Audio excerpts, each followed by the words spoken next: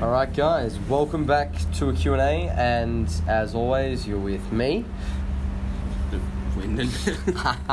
And we have Danny Lennon joining us today. He's come down under, so we're doing this one in person, and we're very honoured to have him here. Welcome, Danny. Thank you so much for having me. And guys, if you're interested, you can buy this limited edition one-off Sharpie microphone. Danny's touched it. Touch it, Danny. There you go. See? And now it's worth even more. So if you're interested, you can place a bid. Email mentorship@jpshealthandfitness.com.au. But let's get into the questions. And first up, we have Emily. Emily Purdy has asked, Jacob, as a coach, I'm sure you have had clients previously who are overweight, unhappy in themselves, and come to you ready to change their lifestyle and habits. Most of these clients take everything on board and implement it to the best of their knowledge and abilities.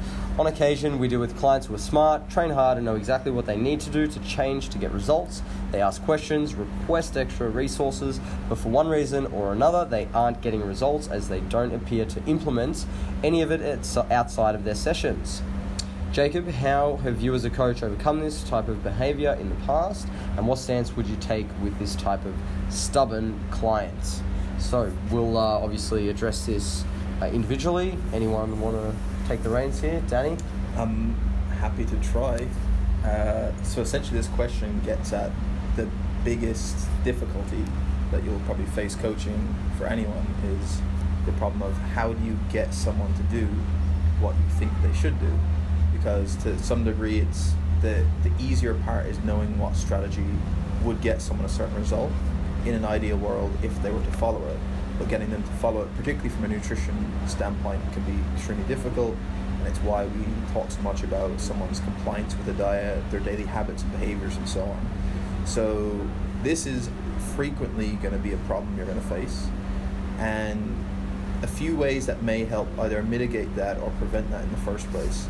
So the first one is just an understanding of why someone isn't able to stick to a particular type of intervention.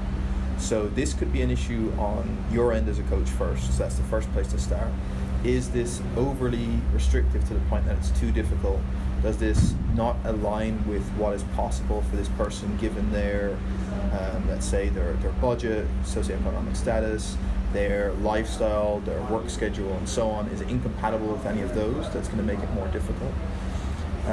If all of those things are checked and you think you have a good structure that should be able to be someone to stick to, they seem to want to make change but are unable to do so, then the next is probably, well, what else is causing them to do things that are going against those ideas?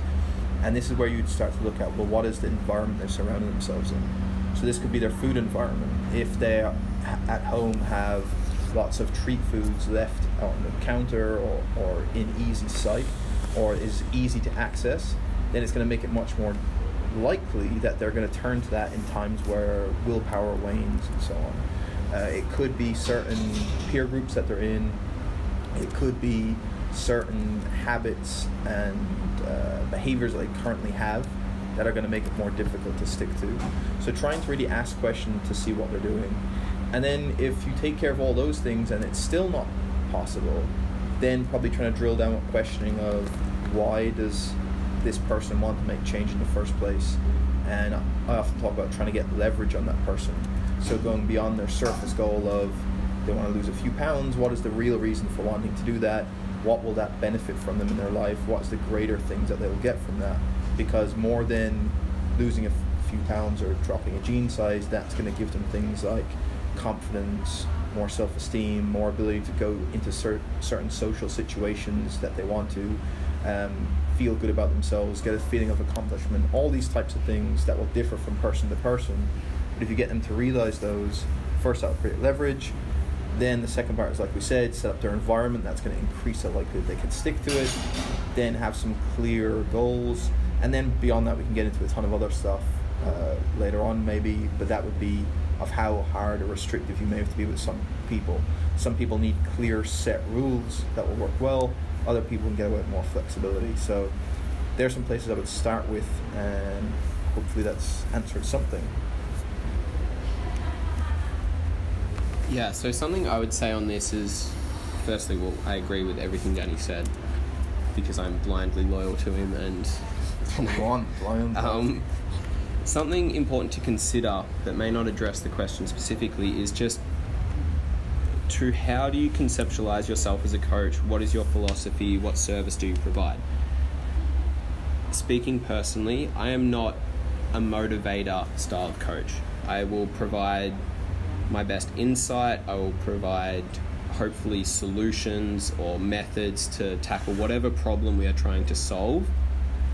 But at the end of the day, people tend to not want to change as much as what they think they want to change. And if I realize I've run into that roadblock, I will just speak openly and honestly with the client and say, look, I just don't think you are willing to give up, say what it requires to achieve this goal.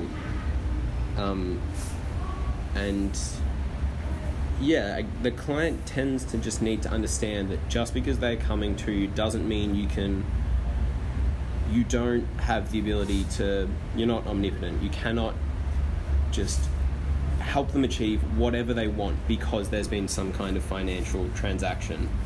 So I guess that is all. I just get you to consider that.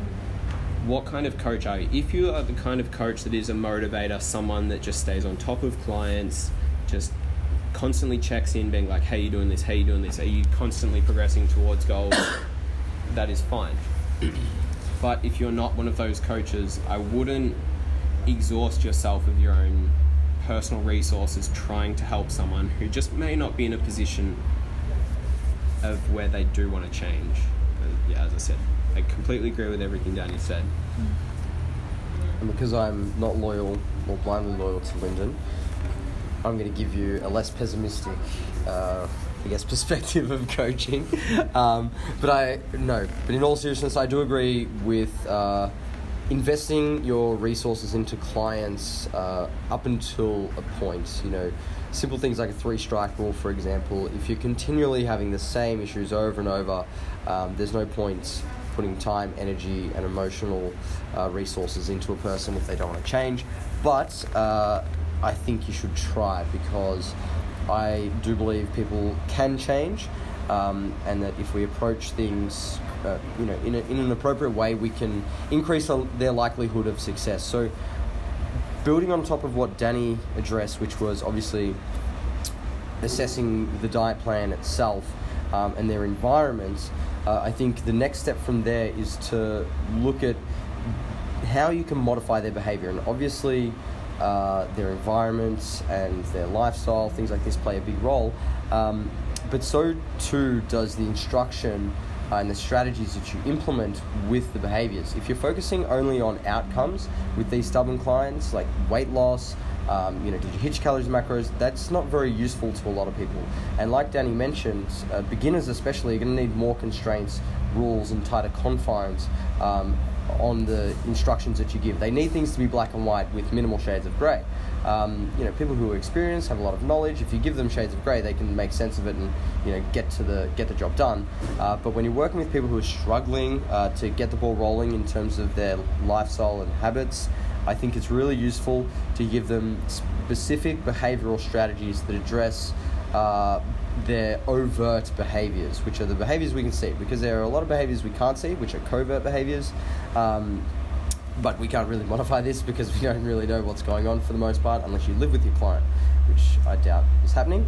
And when it comes to modifying overt behaviours, we have excess and deficit behaviours. So we have excess, things that they're doing too much of, and deficit behaviours, things they're not doing enough of. So in this case, if you have a client who just can't get things done, you have to look at, well, are there excess behaviours and how do we modify those? Well, typically we need to eliminate them or replace them with a competing response.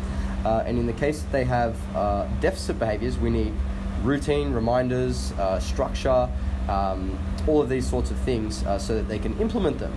And they need skill and experience, so practicing these things over time so they get better at it and it becomes habituated. So I think if you look at it like that and you have a strategy and a process for assessing the effectiveness of a strategy, and you go through things from, I guess, the most detrimental behaviours and the most beneficial behaviors, or you could start the other way around and start with very small incremental behavior changes. I'm not an expert in this area, but I think both have utility in different contexts. So yeah, just try to modify the behaviors and be patient.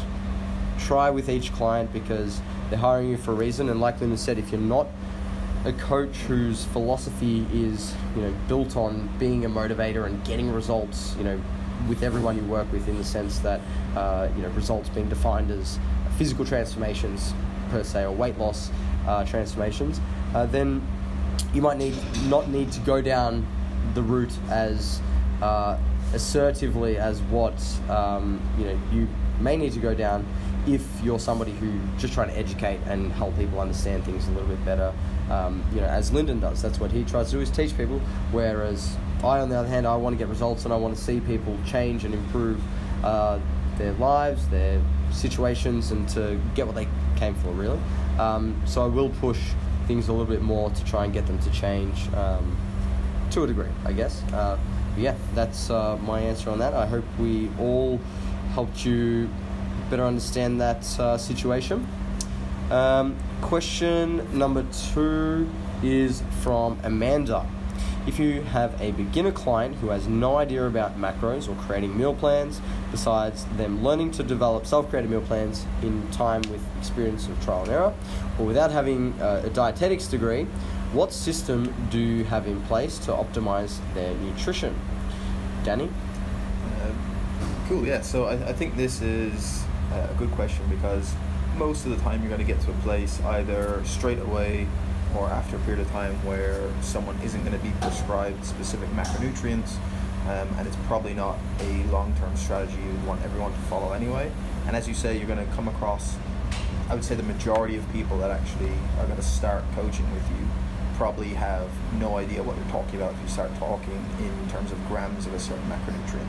It's of no relevance for them to be able to conceptualize. So there's lots of ways to go about this. One is obviously that you can teach them some of those strategies of how to weigh food and log food and to be able to get an idea of their intake. That can be useful. For people who you feel that's probably not going to be a useful idea for, there's 1,000,001 ways you can set up a dietary intervention to still get them progress. So again, if we think about what are we trying to change with someone's diet that's going to allow them to be successful, is if they're aiming to lose body fat over time, or they're just currently eating to excess right now, then we're going to want to modify their total caloric intake. We're going to probably want to try and prioritize how much protein they have in their diet, because it's probably pretty low right now. And overall, we probably want their food quality, let's say, to be most of the time pretty good, especially if right now they're eating just a complete diet full of processed foods all the time. So we can modify all those things without prescribing numbers of calories or numbers of protein. So some guidelines might be for someone who's coming from a place of their diet already just being full of hyper-palatable processed foods, simply shifting to more minimally processed foods is going to take care of their calorie intake anyway. They're going to naturally eat less calories. For someone else, it could be prioritizing switching to more high protein based meals. So you may give them some suggestions of food sources that are particularly high in protein. Try and get them to have, say, 3 to 4 meals across the day with a serving of one of these protein sources. Make sure they're including plenty of vegetables at a couple of those main meals. And those things, again, should increase their satiety and maybe lead to them decreasing caloric intake overall. Pretty much any other strategy you can think of can work in the same way. So if you want to have a time-based restriction where someone is going to fast to a certain point in the day, or has a cutoff in the evening at a certain point where they have their last meal, that's just another way of enforcing, most likely, an energy restriction without giving them a set calorie target. Low carb diets work the same way. When someone switches to a low carb diet, they end up naturally eating less calories, and pretty much any strategy that's going to work for fat loss. So the answer here is I would start from a place of improving their food quality in general. If it's right now it's pretty poor, and second to that, having a set structure. Where you'll find most people tend to overeat can be in very frequent snacking that they're either subconscious of, that just adds up across the day, or mindless eating late at night. So having a set structure of meal timing and frequency can be useful in those cases, and a kind of template of typical meals we want to suggest. Once they have those good quality habits in place, and if they get to a certain point then where they're not progressing or their weight is staying the same, then you can start making more modifications that will reduce calories. So that could be tracking calories, or it could be simply reducing the certain portion size of certain meals. It could be if they're having chicken, rice and vegetables at dinner, it could be halving that portion of rice and increasing the portion of vegetables. There's a million and one things we can do to make changes in their calorie intake without them necessarily knowing, right? It could be changing from adding peanut butter to their yogurt to adding berries or something like that. So hopefully something in there makes sense. But yeah, just think to yourself of what recommendation I can give to someone that will likely decrease their caloric intake and likely getting them eating more protein. Recommend them those few simple steps one at a time, get them following through those habits, and then see if that gets them progressing. Nothing to add to that. Thank you, Danny. Question number 3 from Matt, the Ouija Warrior. Like many coaches listening to this, I got into helping others achieve results, both physical and mental progress or wins. How can we as coaches use the placebo effect to our advantage without the risk of lying, for lack of a better term, to our clients? I like this question. You want to have a go at it? Yeah. This is, in my opinion, probably one of the grey areas that exists, both in coaching and just general healthcare. I'm sure good doctors exercise use of the placebo effect to large degrees, even surgeons, things like that. My opinion can be roughly categorized as I tend to try and avoid using it or building anything of a chronic sense or founding that on a sort of a placebo effect. I'm happy to use it in an acute sense. If a client is feeling some tightness or some pain, sometimes you can convince them that if they just do a couple of sort of, release or exercises with some bands or things like that, roll it out, you can utilize the placebo to some degree there if you sell it, I guess, in the right way. However, I just don't try to found any of our long-standing practices on it, because if they then become aware that that's what I was doing, that may just reduce how much they, I guess, trust me, how much they trust the process that we're going through. Yeah, so use sparingly and in sort of acute senses, I would suggest. I'll just add really quickly to that, because I agree with Lyndon. Acutely, it's not an issue, but looking to your values as a coach. So, for me, I want to do what is right, not what is easy, and act with integrity with my clients. So if the use of the placebo effect violates those values, then I won't use it.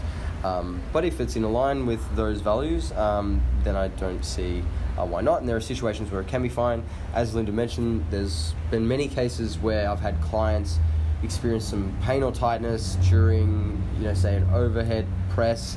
They say they get some pinching in the traps, and I'll do a little bit of release work, and that's probably well outside my scope of practice. But and I say, how does that feel now? And they go, oh yeah. And I'll actually use suggestive language. So I'll say, does that feel better now, right? And they'll say, oh yeah, it does. I go, beautiful. Try overhead press again. And they go, yeah, it feels better. And I have, in that sense, helped them improve temporarily their overhead pressing and reduce pain. So that can be beneficial, but again, if that's what they're relying on long term to improve their overhead press, we've got problems, and I would generally then refer them off to someone else to deal with that. So yeah, I think there are situations where you can use it, especially with pain, because it's a really complex phenomenon, and sometimes we can help at least manage people's perception of pain in the gym, but outside of that, I wouldn't really use it for many other contexts. I don't know if Danny's got any thoughts. Yeah, a couple. I typically am happy to let someone placebo themselves, but I don't go out of my way to tell them something I know is not true in order for me to placebo them. So as an example, if we take someone that comes to me and has been like super excited by a particular diet, they've started eating a ketogenic diet or a gluten-free diet, and they feel really good, they report they've got a ton of energy, they're losing weight, they feel great on it, they find it easy to stick to.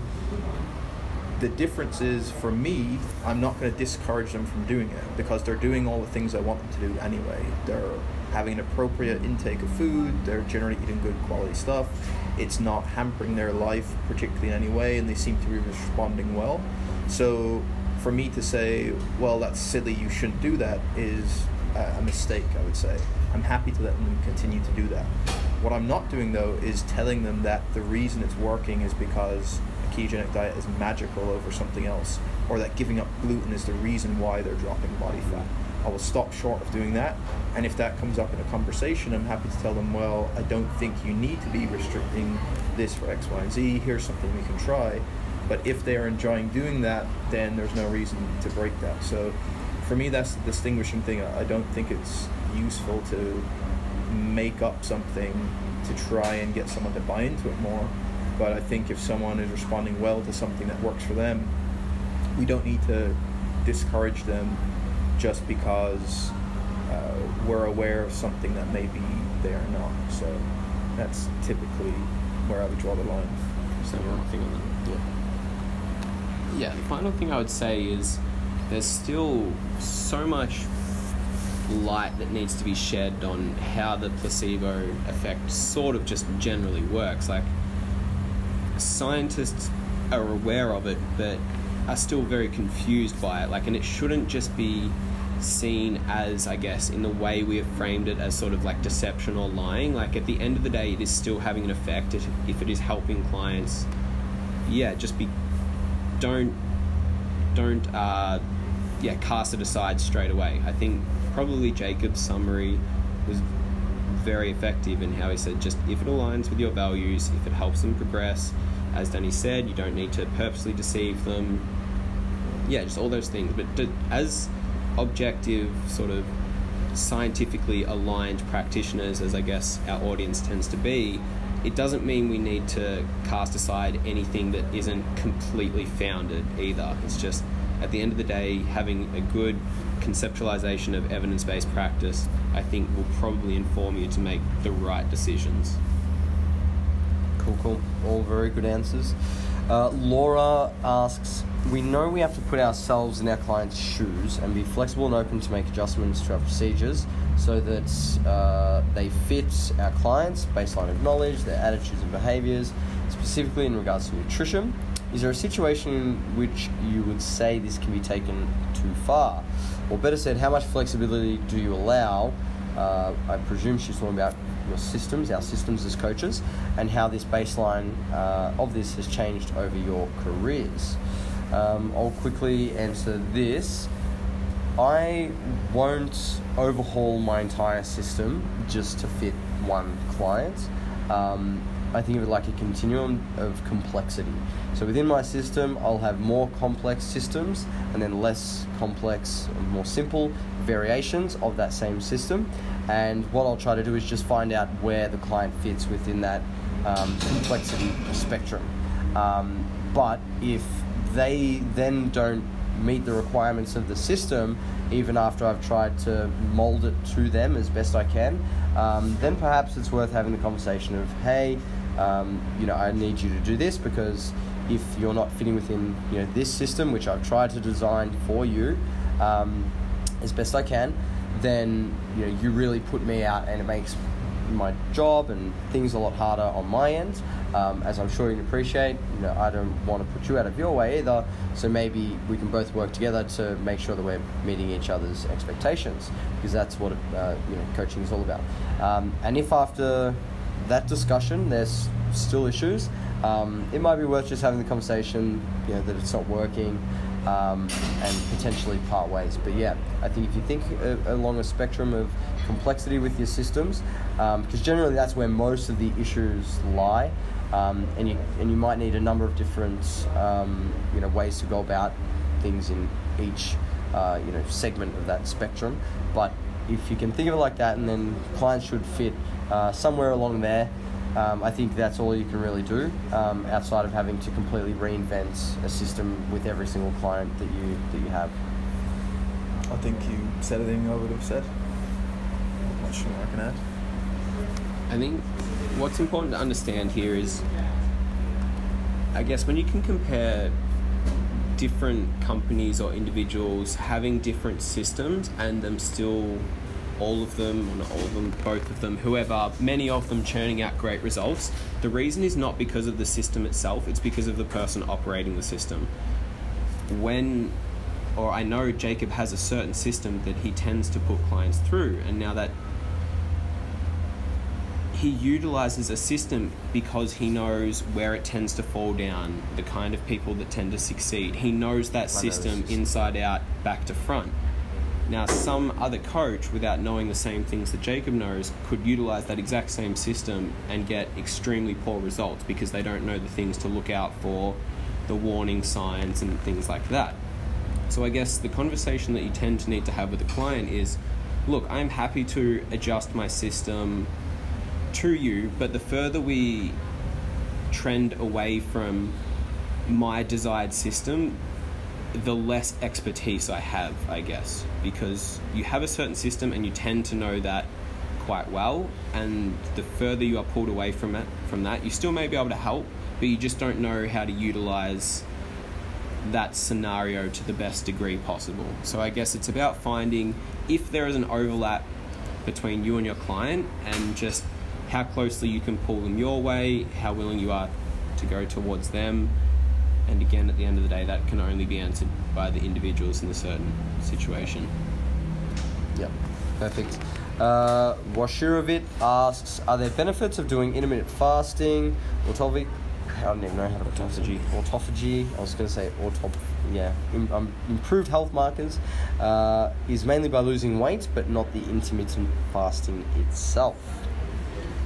You're the man, Danny. Yeah. Give me the mic. So, in short, I would probably hypothesize that yes, it's probably a lot of the benefits you see health-wise from an intermittent fasting protocol are due to the caloric restriction. However, it's quite difficult to tease apart whether the benefits you see with a fasting protocol happen independently of weight loss as well. So there's very few trials you can look to where you keep people weight stable and see some of these same results. For obvious reasons. If they're going to lose weight, you see changes in a lot of these markers anyway. So the question that I've kind of been trying to think through for quite a while, and a lot of people are still trying to answer, is if we don't have weight loss, does a protocol where you include bouts of fasting have inherent health benefits over one that doesn't have bouts of fasting?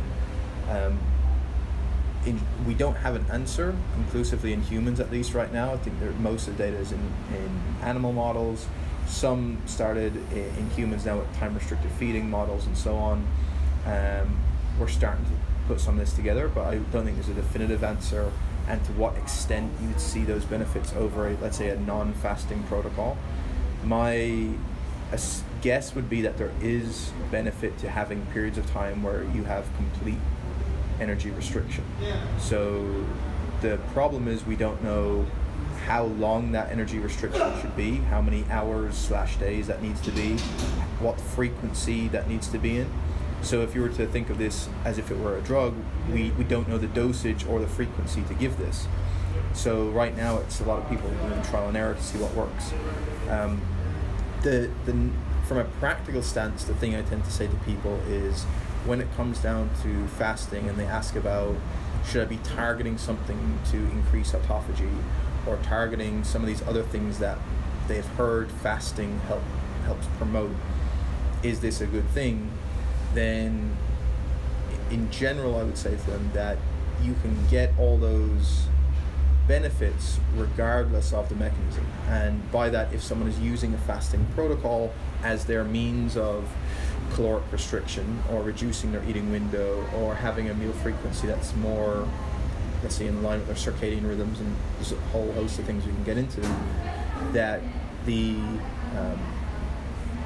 you can, I suppose, reach those targets without necessarily knowing the mechanism just yet.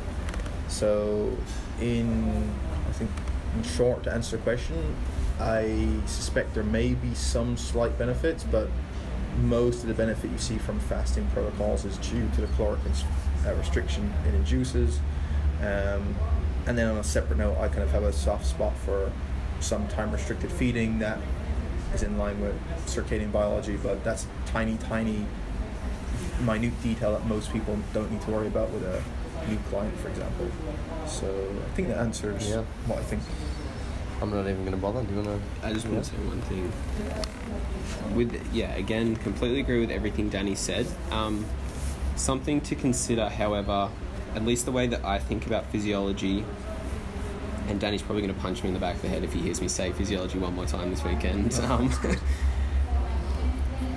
The way I view it, if there's a difference, there tends to be a difference. Like, while it is a fantastic movement that tends to exist, that it's net averages over time, it doesn't matter if you achieve your 3,000 calorie deficit across the week in a number of days, or across the week, or however you go about it, your deficit across the day, whether you spread out your meals or eat them all in a condensed period. However, I tend to be of the opinion, if there is a difference in methodologies, there tends to be a difference in outcomes. And the reason that we can't pick them up is they tend to be very small differences. So as Danny said, you may have to study thousands and thousands of people before we start to pick up these differences. They may exist, and just because we haven't detected them so far doesn't mean they don't. Or we may just be looking at the wrong outcomes. Like, we may be measuring things or failing to measure things where the differences do actually exist.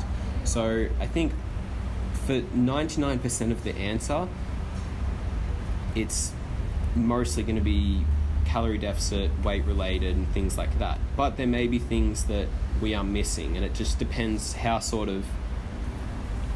you want to think about it for your own practice, I think, at the end of the day. And I'll just add one thing, just because I was talking about something similar yesterday with someone, the whole area of chrononutrition, which is, again, something that's kind of more on the edge of research now, of eating at specific times that are more in sync with your circadian rhythms, essentially.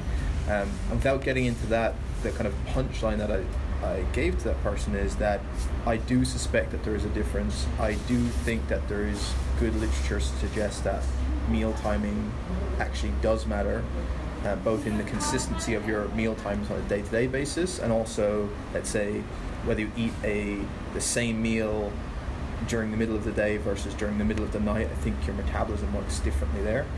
But my kind of takeaway in practice is you have to consider what is the net effect of recommending something like that to a client. So why do we not typically go out and start shouting to most clients, you have to eat these specific times a day, you have to not eat after this hour, is because there are bigger pieces of the puzzle that matter more. So your overall caloric intake still matters more. Your body fat levels still matter more. Your probably daily protein intake and distribution matters more than some of these things, most likely, to improve someone's body composition and therefore their health. So you can maybe make a change that would optimize this for a circadian biology perspective, but that either decreases someone's compliance with the diet, and therefore they actually end up not eating an appropriate amount of calories. It induces too much stress and anxiety. They can't go to now social occasions out with their family. They can't have dinner in the evening with their family, and all these types of things that will have negative implications for their health, just because they're trying to chase this small thing that we're still not too sure, but I think suspect has a difference. And so that's what I would say. If they're doing everything else right, and we say, can some degree of fasting be beneficial for their health, then that's something they can try. But if by trying to fast it makes everything else more difficult, the big picture stuff, then it's probably not worth that trade-off. And so that's the way I typically frame it to people. Awesome. Spazimira asks, fat distribution across the day. How important is fat intake? Breakfast, pre-workout, post-workout, etc. Danny? Probably not important at all for virtually most people. The only real major consideration you can think of right now is in any case where you would want increased gastric emptying, so how fast you process those nutrients. Probably the only people you're thinking about here is athletes who train multiple times per day, for the simple reason that you have a shortened window to restore glycogen between training sessions. If you have a time restriction on how much or the ability to restore glycogen, you want to obviously do that as fast as possible. You want to refeed carbohydrates after that first training session. If you have a large dose of fat with that meal, it will just slow the digestion time for that to happen, and so may, to some degree, decrease how much glycogen they can restore before their next training. Now, that's obviously depending on those sessions being demanding for glucose, so the type of athlete they are and so on. So yeah, if it's an athlete with multiple sessions per day and you're focusing on glycogen restoration, you probably want to have a fast digesting high carb meal with little fat. Apart from that, there's probably not too many cases where you need to worry about the fat dose per meal, as opposed to just your overall fat intake across the day and the sources it's coming from. Or at least I can't think of anything off the top of my head right now.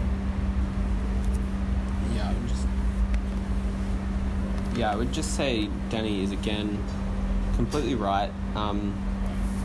The thing that I tend to try to look at these questions through is, while fat may not, or your fat distribution across the day may not matter, as Danny said, the way food is sitting in your stomach may affect your training session, and then that matters. So it's sort of just seeing how these variables play into one another, and I have seen a few too many people probably disrupt their training by just feeling like, oh, now that I'm in a bulking phase and I've got so much higher calories to play with, they start having like donuts for pre-workout, then their training goes to rubbish, and like it clearly then does matter in that case.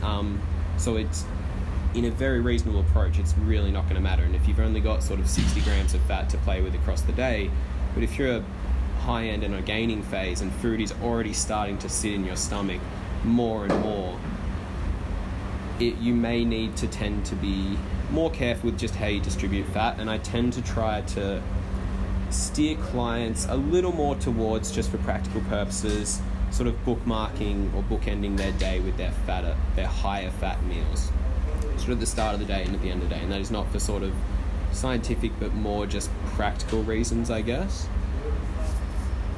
Yeah, cool. I think both very good answers. Chris asks, his question is in relation to the mental and emotional aspect of weight loss.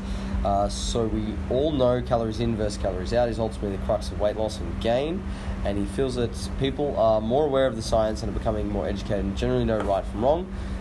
There are years of certain lifestyle, emotional attachments to food and eating, and the mental challenges attached that can be forgotten when a fitness professional sets a diet plan. And he wants to know what our role is as coaches if we aren't trained psychologists, and what are our thoughts on these situations. Yeah, so depends on the degree we're talking about. Like you say, if it's a true issue where they need to be in contact with a professional, we can always refer out. If it's simply more asking about, or at least how the question is framed, it seems like for those that are interested in fitness and nutrition, we are coming at this with a very different perspective, and certain behaviors can seem like they're easier or more automatic to us than to someone else. And I think that's absolutely correct, and it's certainly worth noting. And I think the answer to this is generally how I try and think through what's the most important aspect for coaching, and it's empathy. And if you are able to exert empathy with a client, that is being able to listen to what they're reporting to you in a non-judgmental way, that then you are trying to think through from what perspective they are seeing this. So not only that they're not following something, but instead of getting frustrated with that, of trying to realize, well, what experiences may they have that may explain some of this. And from there, there's probably a few ways you can go. You can try and set up targets and behaviors for them to follow that might take care of it, or it could be a matter of education around getting them up to speed on a certain area. I don't know if there's one kind of tactic or answer to this real question. I don't know if what the kind of main question coming out actually was, but if it's like what to do with if we're not in the same position as them, is try and place ourselves in that position as them. How to deal with emotional eating and stuff like that as well. Right, yeah, so I mean, this can be, again, this is deep areas, and for people that are really embedded in any type of disordered eating or anything like that, referring on.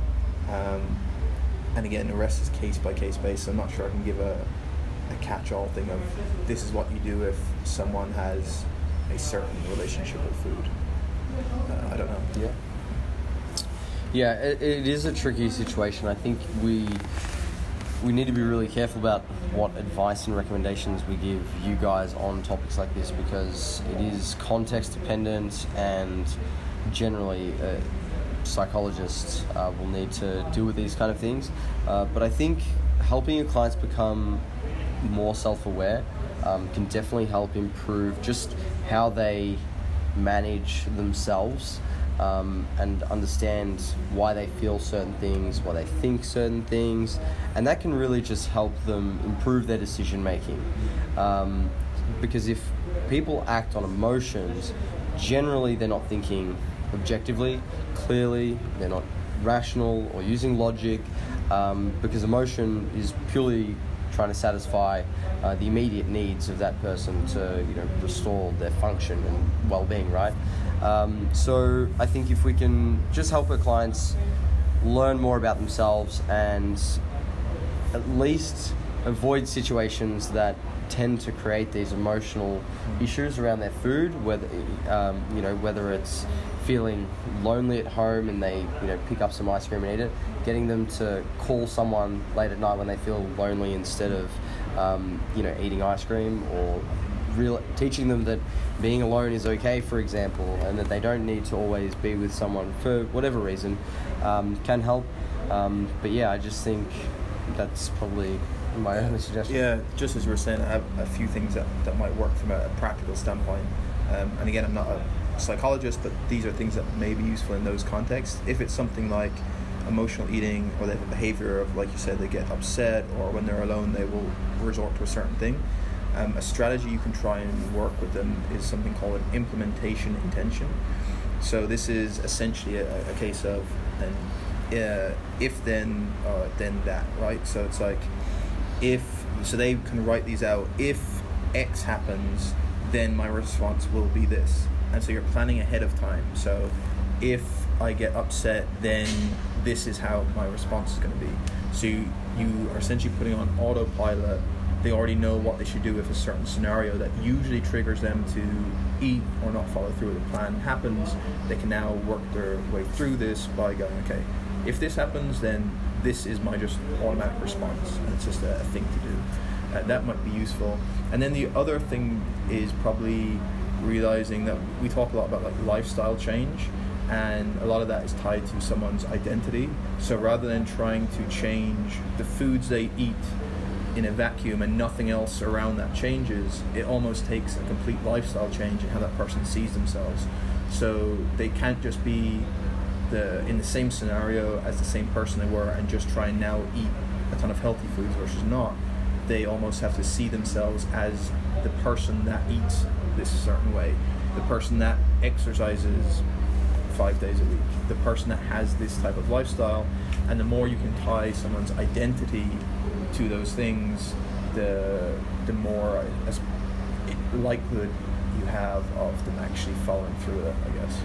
So there's some things I thought of. Yeah, that was exactly what I was alluding to with implementation strategies. And one that I have really commonly is like stress and emotional eating because of stress. So I've had many clients experience similar thing. They have a really bad day at work, they get highly stressed, these general population clients, and they go home and they eat and they overindulge and so on and so forth.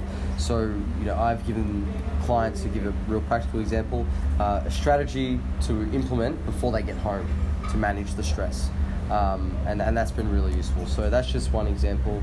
And on the identity thing, what I've done in practice with a lot of my clients, which again, I haven't gone looking for research on this, but I'm sure I could probably find some, because you can find research to pretty much support anything, is the use of positive affirmations, things like vision boards, and just,